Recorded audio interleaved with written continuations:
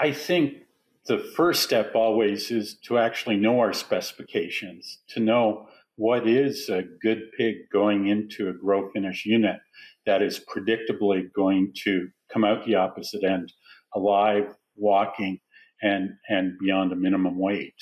And we often haven't characterized the pigs going in. We've divided up by gender. We've often played around with age to meet weight specifications.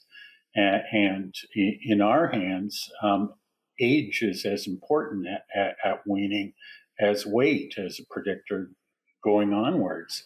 And yet we don't have those measures in certain cases. And then we have to decide on interventions.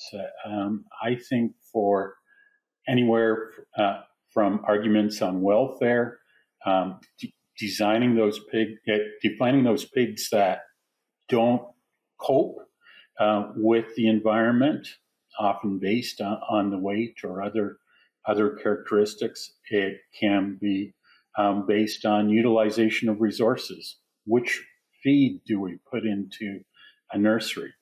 What's the right temperature that we run a nursery at? Is it for the average pig? Is it for the bigger pigs? Is it for the littler pigs?